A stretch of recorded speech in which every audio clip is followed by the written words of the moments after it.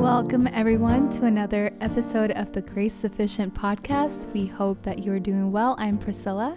And this is your boy, Johnny. We're so happy that you're back. And today we're going to be talking about a special subject that's very dear to our hearts, especially these days. Yes. We've been practicing this and really seeing God's hand move throughout our life. And we just want to share this with you and share a few verses that really speak to us, right? For sure. Like she said, very dear to her heart. So this is going to be praying and fasting. Yes. So as we talk about it, it's like we're talking, it's like we're ministering back to ourselves, you know? For sure. Yeah. So like she said, hope that you all had an amazing week or a week ahead. And let's jump right in. Yeah. You ready? Yes. Sorry, real quick. We apologize in case you hear the dogs in the back. They're like, they're hyped. Ooh. Literally. It's 11:07 p.m. And right now when we're recording this, and they're like just playing and beating each other up. So we apologize in advance for both of them. Yes. All right, let's get it. First, I want to read from Romans 8:9. This is the New Living Translation. But you are not controlled by your sinful nature. You are controlled by the Spirit if you have the Spirit of God living in you. And remember that those who do not have the Spirit of Christ living in them do not belong to him at all. Oh, okay. I did not see that coming, to be honest with you. I didn't know you were going for them like that. I'm not going for y'all. It's the truth. The Bible does not hold back. It does not. So what does this mean? So let's just break it down really simple. Your name needs to be written in the book of life. And there's only one way that can happen. And that's through Jesus. Jesus came to this earth. He sacrificed himself for all of our sins. And with one purpose is that we could live in cohesion with them, the Holy Spirit, and just the Trinity through the Holy Spirit. And he gave us that amazing gift, and he told us exactly how to do it. We could actually look for that verse. That way we, kind of don't butcher it. Mm-hmm. But essentially what he says is the following, that you have to accept that he is the only Savior. You have to believe with your heart and confess with your mouth. Those three things are extremely important for your conversion. Although it might not be very difficult, it has to be sincere. And essentially what he's saying, that the Spirit of God cannot live within you if you haven't accepted the Spirit of God in your life. It's funny how it's in Romans, and it's not too far away from that. That was the one I just read, is Romans 8:9, mm-hmm. And this one is in Romans 10:9-10. It says, because if you confess with your mouth that Jesus is Lord, and believe in your heart that God raised him from the dead, you will be saved. For with the heart one believes is justified, and with the mouth one confesses and is saved. Yeah. Oh, yep. Amen to that. But yeah, it's something that us as Christians we should always kind of know in the forefront, because we will encounter people that long to meet Jesus. And a lot of people, and it sounds a little controversial, but a lot of people might love God and know of God, but never read the Bible, and they miss this imperative part of the Bible that says that you have to confess with your mouth in order for salvation. Yeah, it's so different than sometimes people maybe are under the impression of, well, I was raised in the church, or I was raised like my parents are Christian and my grandparents are Christian, and I was just around it. But there comes a time when you grow up and you have a relationship with God, an individual relationship with him. And it's important for us to, first of all, accept that and kind of relinquish that old life. And we become new again. We are born again in that, which is an amazing, it's like a new opportunity. And the cool thing is that God, he sent his son to basically give up his life and have this huge sacrifice for us for all the sins that we've committed and the sins that we haven't even made yet, right? It's That's like, right.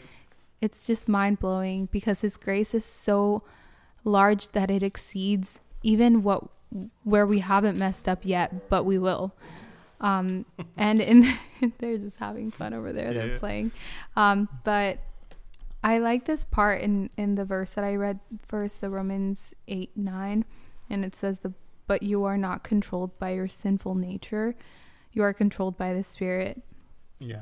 And that to me gives me like that's truth. Like that just, it debunks any doubts or any myths or anything that I might hear or think that leads me to think I can't do this. I can't control this. It's out of my control. It's something that I just must do. Like, your flesh is always gonna want to talk you out of doing the thing that is going to lead you to fill your spirit.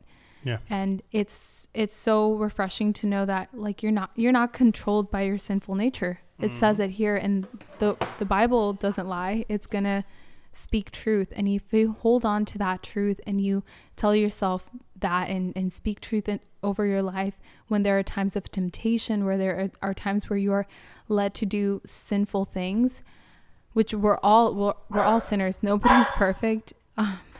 And we can constantly try and strive to be better, but we are human, and we have a nature that it just is bent towards sin. So remembering that your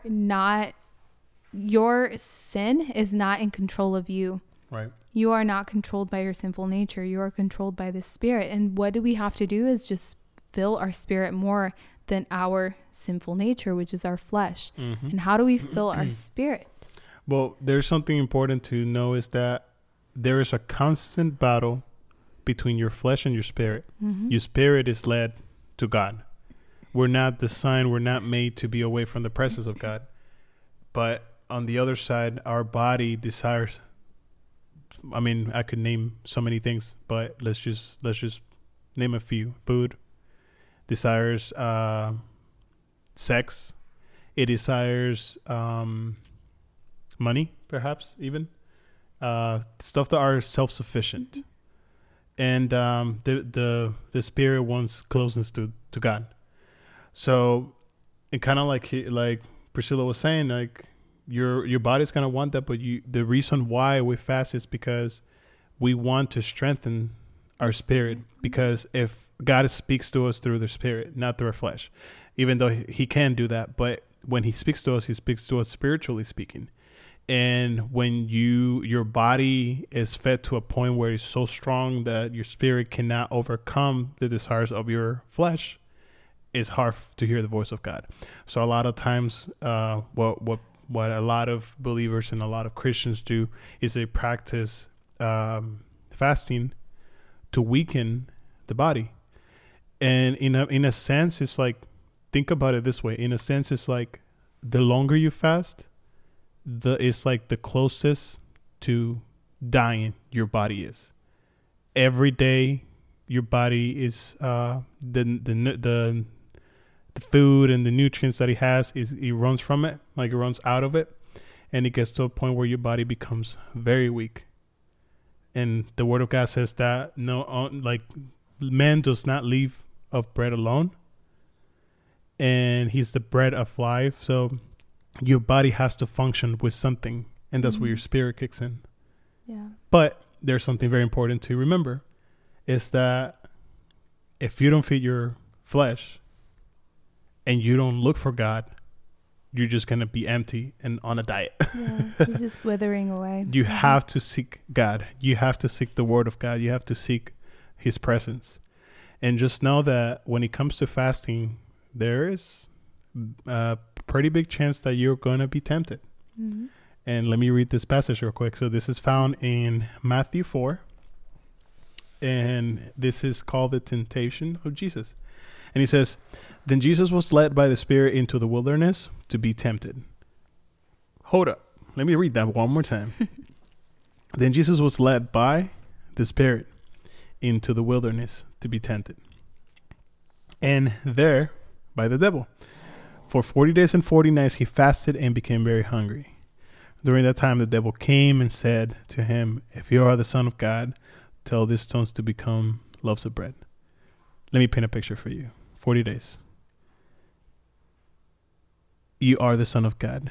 Make this stone become Chick-fil-A. The Lord's chicken. The Lord's chicken. Honestly, though, it's so funny, but God loved bread. He really did. And he hit him with that. His weakness, bread. But we can read this whole passage, and actually, we would encourage you to read it. But in several different times, Jesus is tempted by the devil, offered things that the enemy offered. And every single time God had a response that came obviously from God. And he said, God, man does not live out of bread alone. And you don't tempt God. Like, you don't go out of your way to tempt God and jump off a cliff and expect angels to pick you up. And it is very important to see what this passage is really saying. And it's that you must become less so that he can be strengthened within you. Yeah. And that goes back to the way that, first of all, the way that the enemy attacked him was using scripture and kind of twisted it and like tried to provoke him in a way. Like, why don't you do that? Like, I know you're hungry. You can do that, or your God can, save you. You can turn these rocks into loaves of bread. But it's just interesting to see the way that Jesus responded to him. He didn't do it in like angry, aggressive way with like disrespect or anything. He literally just used the scripture as his weapon to combat that temptation. And that just goes to show that when you are weak, if you seek God more and the scriptures and you fill yourself with the Spirit and what that has to give to you, you are going to be strengthened enough to be able to resist the temptation. Amen. And his response was just so boss. Like, people do not live by bread alone, but by every word that comes from the mouth of God. Yeah. That is all we need to really hold on to, especially with fasting. Absolutely. So in a few words, and if you're wondering, like, what does fast do for me? Well, the point of fasting really doesn't have much to do with us, ourselves, or what we want. It's actually, when you fast, it's because you're looking for God's direction in your life. And when you fast, it is easier for God to speak to you. It's like you open a door for the Holy Spirit to talk tangibly into your life. And it's a good practice to have because it teaches us what we're so attached to. And when you put those things into perspective and you start fasting and you realize, man, I have a huge headache because I haven't drank any coffee in 2 days. Yeah. That actually happened to me. Yeah. Or if you're an emotional eater or things like that, you find yourself maybe seeking food just to calm your nerves or to calm your emotions or just to make you feel better. I mean, there are so many things that can be revealed. Everyone is different. Right now, I'm not able to fast. I'm pregnant, so I'm just trying to fast in other ways that I can think of. But I was telling Johnny, I was like, there's nothing that compares to like fasting from food. It's different. The times that I've done it and compared to this, I'm fasting in another way. It's very different. Yeah. There's different ways to fast, obviously, but it's in the intention. I think like God sees your heart and he sees that what you're trying to achieve with that, and that, you know, it's not like he's like fasting is like a portal to this like genie in a bottle that's going to give you all your wishes. Like, it doesn't work like that. Sometimes God, like, if you go into fasting expecting to get that one thing, to pass that one test, to pass or to like achieve a material thing or have a, you know, success in a relationship, like that, it's not about what you're gonna gain from it in a way of like, okay, it's done, check mark, got it off my list, okay, gonna go back to my normal life. It's about seeking direction from God. And that's what it says here. Jesus was led by the Spirit into the wilderness to be tempted there by the devil. But in that time, he withdrew from everything because he was preparing for something big. I mean, it was coming down to he knew that his life was basically about to end. Mm-hmm. And these were really these were difficult times for him because he was trying to talk to God and get closer to God. Yeah. And I for example, I went into a fast without really having any expectations. I really did. Like, I had no idea what I was going to get out of it. And maybe that was the right thing to do. I have no idea. I mean, I don't ever want to put God in a box. But what I do know is that I went in and God revealed something in my life that I had no idea. It was like a slap in the face. And it was like, I think it was just the right heart posture. Because I was just like, God, just do as you please. I was like, oh yeah? Do as you please? Okay. Here you go. Bah, right in the face.